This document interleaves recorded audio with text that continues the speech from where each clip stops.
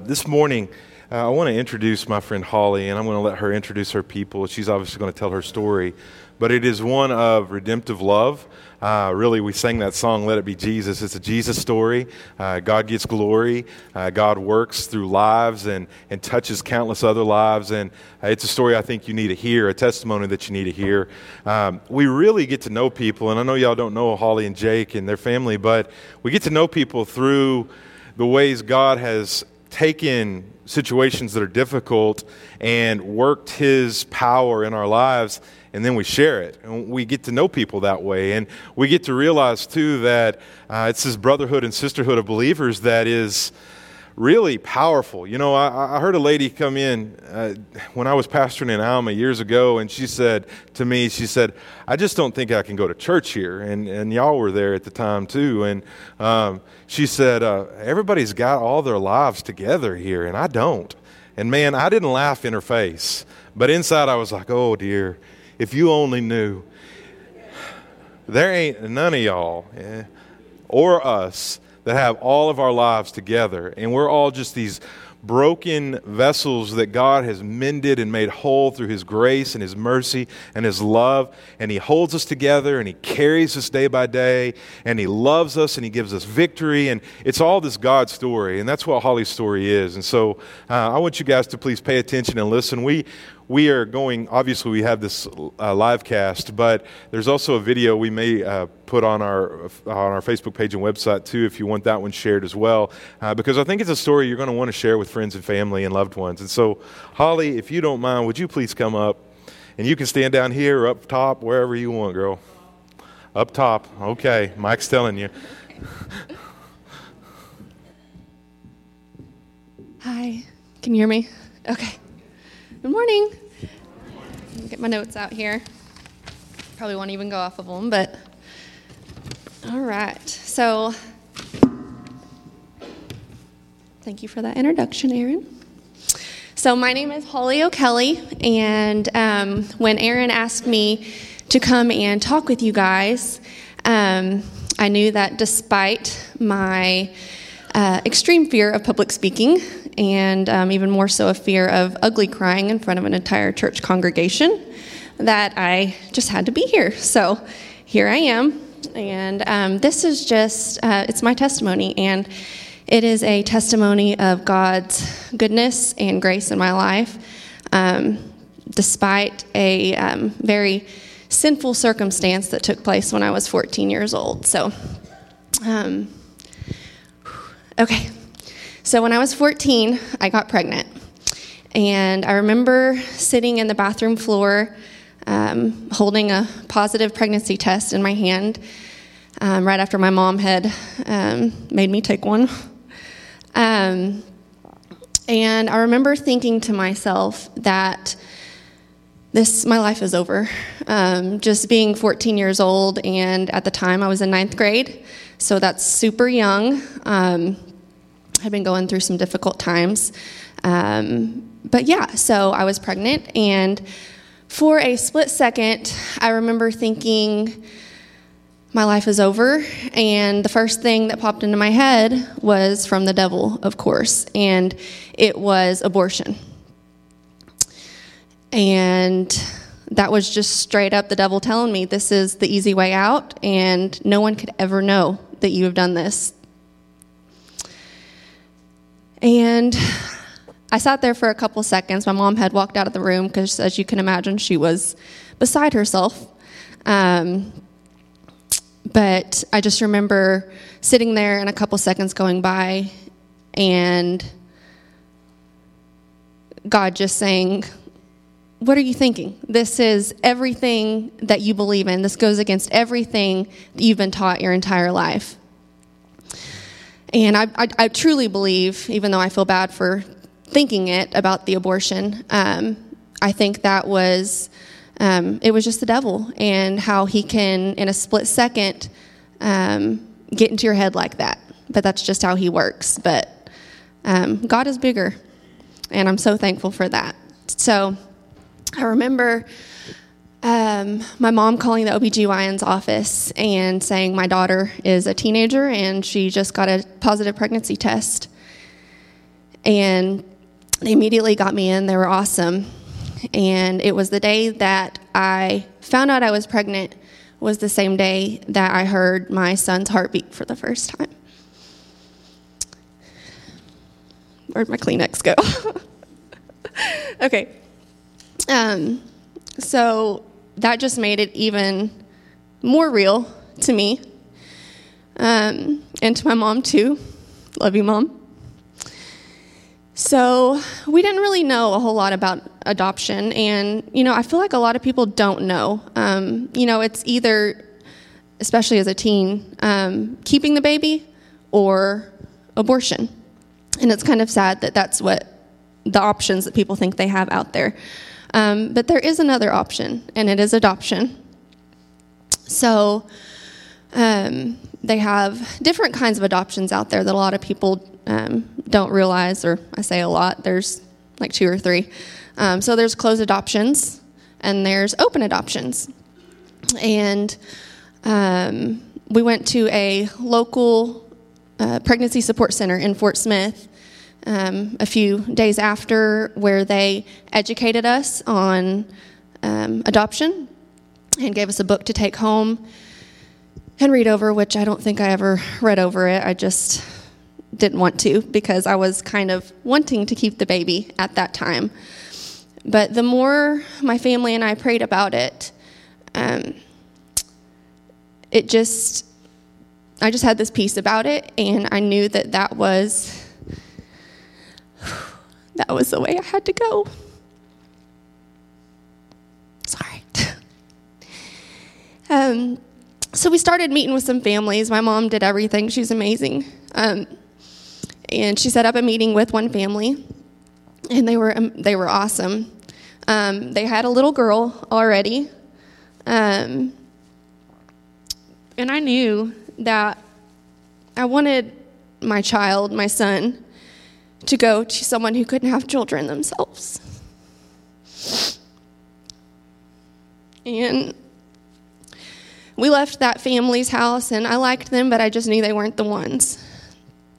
Turns out, my stepdad had a good friend of his whose brother and sister-in-law, Clay and Kimberly, had, around the same time I found out I was pregnant, they had just found out that their last and final IVF treatment had failed, and that they were going to be looking to adopt. So, not a coincidence, a God thing.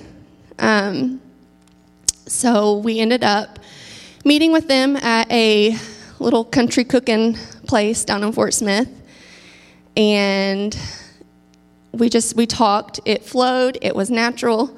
I remember Kimberly talking to me about basketball, because that is what I related to at the time, and she was just trying to make me feel like not a pregnant 15-year-old girl at the time. I had just turned 15.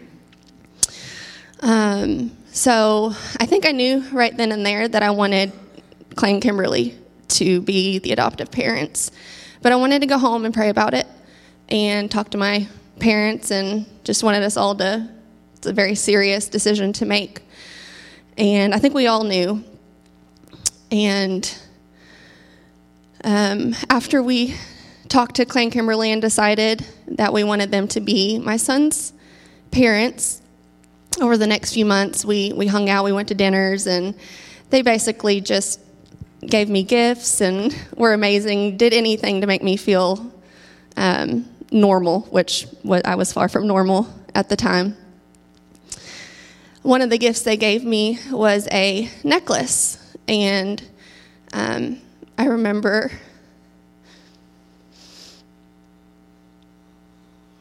here's the ugly crying part.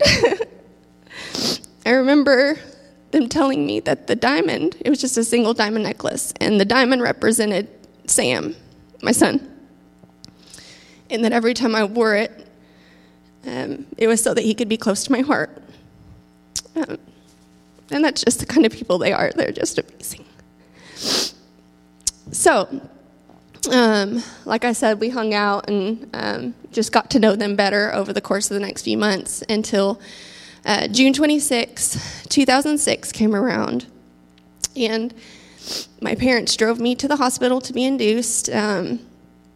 We had it planned so that they could be there and there wasn't a surprise of her, water broke, come down.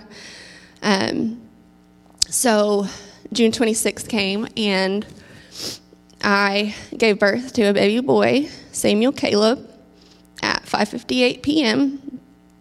And I remember the nurse trying to hand Sam to me right after I gave birth to him, but I was shaking uncontrollably. My body had been through a whole lot, so I asked the nurse to hand him to Kimberly, who was in there with me and my mom at the time.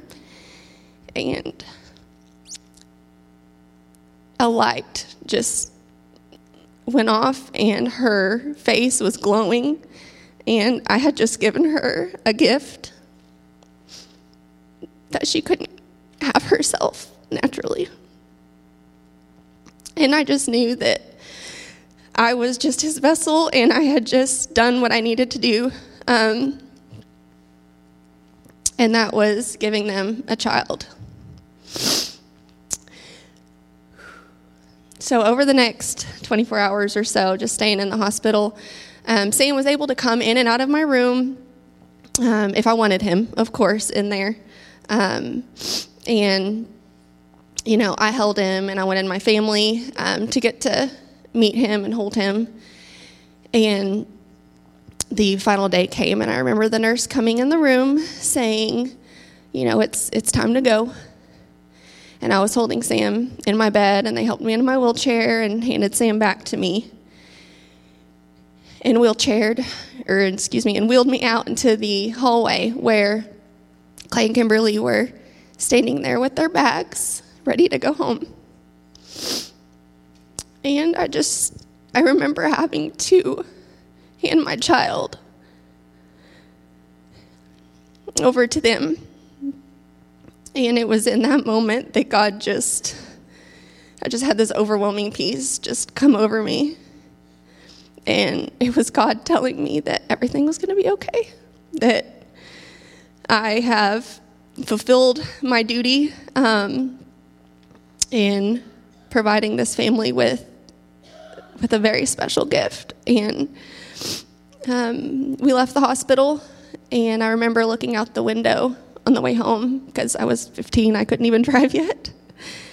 And I just had this peace. I can't even explain it. It's the peace that only God can give you. And I thought to myself, this is a fresh start for me. And this is a new start for Clay and Kimberly and Sam. And starting their life together. And my testimony is just one of many, and it's just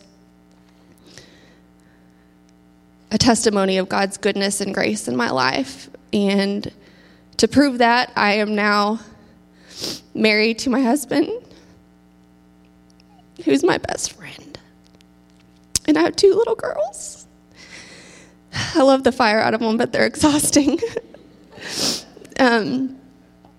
But it just goes to show that, God is so good. He's so good, and he provides in areas that you think are impossible. And he turned my sin and what I did into this beautiful testimony, and I'm so grateful every day for that. Anyway, so that's my testimony, and I want to say that you never know who you're going to come across, whether it be a teenage girl or a single mom or just anyone. But I want you to know that I love to help people in these situations. I have before, and I would love to do it again. So if you come across someone or know someone that doesn't know a whole lot about adoption or is considering abortion, please, you can follow me on Facebook, or just find me somehow. Aaron knows how to get a hold of me, and I would love to be a light in someone's life and tell them my testimony in person or over the phone or whatever I need to do. So I just want to say thank you guys for having me. And here's Aaron. But hey, can we give God a hand and thank Holly? You did so good. I'm so proud of you. Thank you.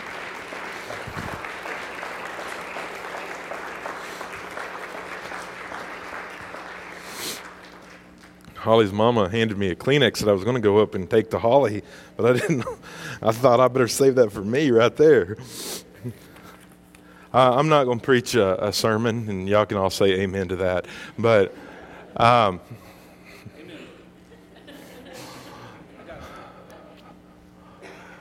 you know, I said it was a story of redemptive love, and you know, Samuel's parents are here today, and you think about this, guys. Since January of 1973 and the court decision of Roe versus Wade, Holly telling that just for that moment that Satan had really planted a lie into her head about aborting a baby. And since that, which has been almost 50 years ago now, since that case happened, well over 60 million lies have been told by the enemy to young women and families. And, you know, we were rewatching Holly's story, Jennifer and I were the other night, and a lot of us, and you may not be one of those, and if so, maybe you count yourself fortunate, or maybe you weren't where you needed to be, I don't know, but a lot of us have come face to face with those who are in an unwanted pregnancy. And another friend of ours who is not here this morning, I preached a message, I don't know, maybe 11 years ago now. It doesn't seem like it could be like that, and it was really just slam abortion. Abortion's bad, you know, those type of things. And after the message, a lady came up and said, I just want you to know that I've had an abortion. And she said, I live with the guilt and the shame of that every day. And she and I sat down, and man, we talked, and I cried with her and prayed over her, and God did something in my heart that was really something that I had, this is hard to believe, but something that I had not considered before. That in our midst, a lot of the time, we have those who have sinned in different ways. And we, I think, in the churches like to put these pedestal sins up here that these things are the worst things and they're unforgivable. And what happened that day is that God opened a door into my heart and made me realize, listen, in our midst, we never know the audience to whom we speak. We never know who will hear Holly's story and it could save their life. And we don't know Chastity's story. And Chastity, through this, you know, Holly spoke about a pregnancy support center. And I support and have been to meetings and been in the facility and talked to those folks in Fort Smith, Fort Smith Pregnancy Help Center. You would think people would come to a church, but guess what? A lot of times people won't come to a church because there's a lot of judgmentalism, and there shouldn't be, because we're all sinners that have been saved by grace. And we're all people that should be extending grace, but we often, we fail in that. And Chastity, through this, started volunteering at the Fort Smith Pregnancy Help Center and was on a journey of healing. And what happened over the course of time, Chastity shared testimony, there was more testimony shared, is that there were 4 women in our small congregation at Southside Baptist in Alma that came to me and said, I had an abortion at one point in my life, and just, you know, I'm not a priest, you don't have to confess things to me. I've had a lot of that happen, but they wanted somebody to know, somebody that wouldn't judge them, and somebody that maybe would help them. And you pray with those folks, and you let them know that God's love is unconditional. And maybe somebody does need to hear that today. That God loves you in the good and the bad, and the happy, the sad, the dark, the light, the horrible mistakes, or even when you're up on the mountaintop and great victories happened in your life. And he is such a forgiving God. And I'm taken to the story of John where this woman was caught in the act of adultery and she was pulled out. I mean, if she had clothes on or if she had just grabbed a sheet maybe and was trying to cover herself, in utter humiliation was pulled out into this square out where Jesus was. And these religious leaders, which again you would think, man, religious leaders would be the ones who would offer grace and love and mercy. They're the ones that orchestrated the deal, and they threw her there like an object before Jesus. And people were gasping, you can imagine, in shock and awe. What is this? She did what? And they said, we've caught this woman in the act of adultery. What are you going to do with her? And they were testing Jesus to see if he would have her stoned to death because she were caught in this act of adultery, or if he would break the law and do something else. And Jesus, I love it. We don't know what he was writing. It doesn't say specifically, but he knelt down in the sand. He was writing something, and he said, "Who here is without sin that would cast the first stone?" I mean, these people, some of them were ready for blood. And rocks dropped, and the whole crowd wound up leaving. And Jesus said to this girl, he said, "Where are those who condemned you?" And she said, "Who are those that condemned you?" And she said, "It's no one. No one's left." And Jesus said, "Neither do I condemn you." He said, "Go out and sin no more." And you know that she sinned. I mean, we all sin, sins of omission, sins of commission. But what you see in this is this: Jesus didn't look at a person's shame. He saw a person that was created in his Father's image, that he came, that he was on the mission to go to the cross to die for. And guys, there's not a single soul out there, when we talk about life, that God doesn't want to give not just life to. If we're breathing, he's given us life already, but eternal life to through his Son. There's nobody so bad and so far off and in that deep of a gutter that Jesus can't still heal them and help them through this. And so today when we think about life and we think about the many ways, the sanctity of life, which is really just another way of saying we respect the life that God gave human beings. He gave us that life in his image. Jesus died for us to be broken from the curse that has marred that image of God in humanity. There's not a single one of us that are so good or beautiful or strong enough that we say we deserve God's grace and mercy, but yet we're recipients of it. And we're supposed to be sharers of that grace and mercy. And so we think about how life is abused through abortion, through euthanasia, through human trafficking, through elder abuse, through rape, through kidnapping, through murder, through so many different ways. And we proclaim as a church and as Christians that life is valuable. Now, it matters because it's not just statistics about how many people were gunned down in Chicago this last weekend, or how many people died in the earthquake in Asia, or whatever it is, because we just typically think, man, oh, that's terrible, and then you turn around and you do your thing. But it makes us look at it because if it's somebody that you know, if it's somebody that you have had grace your lives or touch your lives, or that you went to school with, or that you care about, or that's your neighbor, or that sat in the same pew with you at church, then it gets different. And God wants us to think about them to the ends of the earth as these that are here that we know and love, and to actually do something about that. And so I don't have magic words to say how we can end abortion. I do know that Jesus tells us in 1 Corinthians 6 that, do you not know that you were bought with a price, that you are the temple of the Holy Spirit, therefore honor God with your body? I know that's valuable. But I also look back to the first of that passage, and he says, flee from sexual immorality. And one of the things we don't talk about, and we almost laugh about today, is and people know it's wrong. I was talking to a lady last night, and she said, my daughter, and she said she lives with her boyfriend, and I know that's not right because they know I'm a preacher, and they're like, you know what? Yeah, I mean, we obviously know that's not right, but they always have to add that little bit to it. But we know that sexual immorality is wrong, but how many lives would be saved if we just honored that command from God?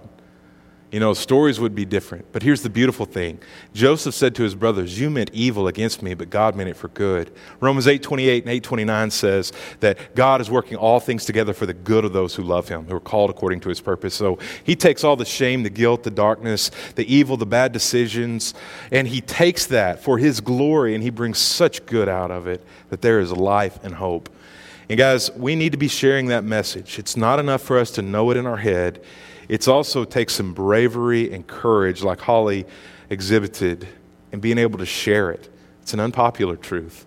A lot of people don't want to hear it. A lot of times abortion or adoption or any dealing with life is not talked about in churches of all places.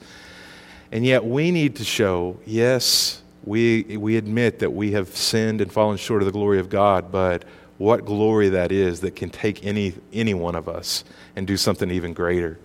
And so we need to live that, guys. We need to believe with all of our hearts.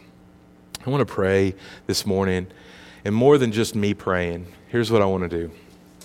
I would like you, I don't always do this, and you know that, but to grab the hand of somebody beside you. I don't know, we're in COVID times, so you might be scared of that, but there's Germ-X on the way out, okay? Just don't lick your fingers. Don't kiss their hand. No kissing, okay? That's just... You feel that? I want you to squeeze the hand for just a second. Maybe there's a heartbeat that you can feel pulsing. As you hold it for just a minute, you probably feel that. That is a precious life that God made in his image. That is a precious life that Jesus died and suffered the horrendous atrocities of the cross for. And that's a life that God's called you to love.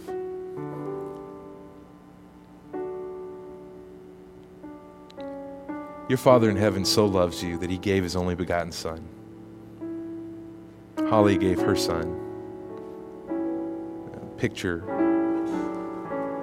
of what God did. Only God's Son was sinless. He was the long-awaited Messiah. He was the perfect Lamb of God. But sacrifice was involved with his love for us. And guys, for love to be real, I really do believe that it involves sacrifice. For the prayer and fast that we've just gotten done with, it's involved sacrifice. It costs you something to live this way. Maybe you lose friends on social media. Maybe you lose a promotion at work because you speak the truth and you live as a Christian where you work. Maybe somebody calls you names or makes fun of you because you're a Christ follower.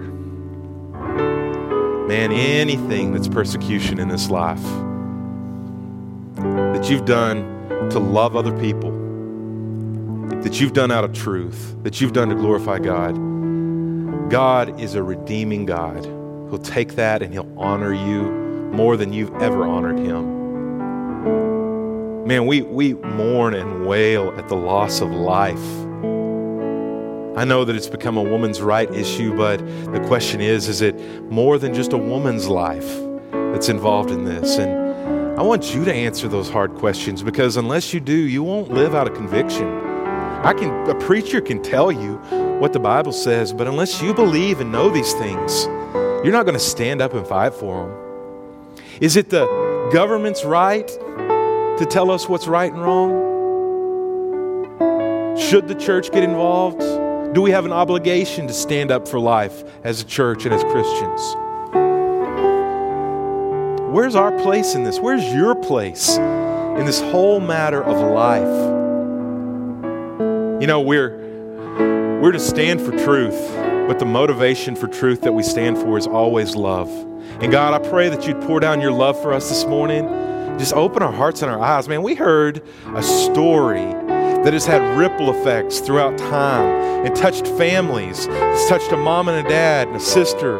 It's touched a family that has now got this little boy and he's theirs. It's touched a husband that would come along and serve in much of a role like Joseph did. And there's so much mercy and grace poured out in their story. And there's a lot of other stories like that here and that we'll hear in times to come.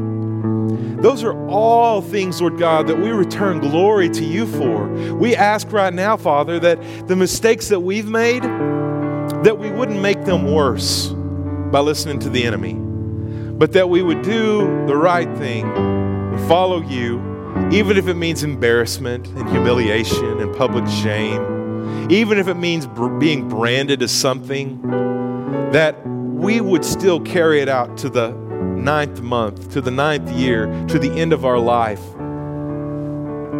And that you would be so honored through it, Lord God. We want to be a body of people this morning, Lord God, that honor you.